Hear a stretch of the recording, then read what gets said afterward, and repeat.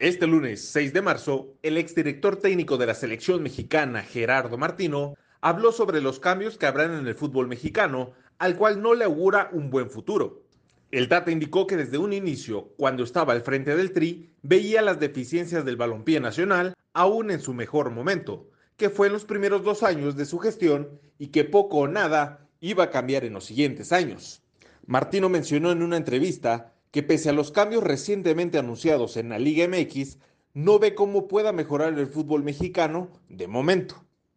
Además, confesó que durante su proceso con México dijo que era mejor que alguien tomara las riendas de la selección después de haber dirigido en la liga local, ya que es algo que da un mejor panorama del escenario, los jugadores y cómo se desarrolla el fútbol y sus componentes en la zona.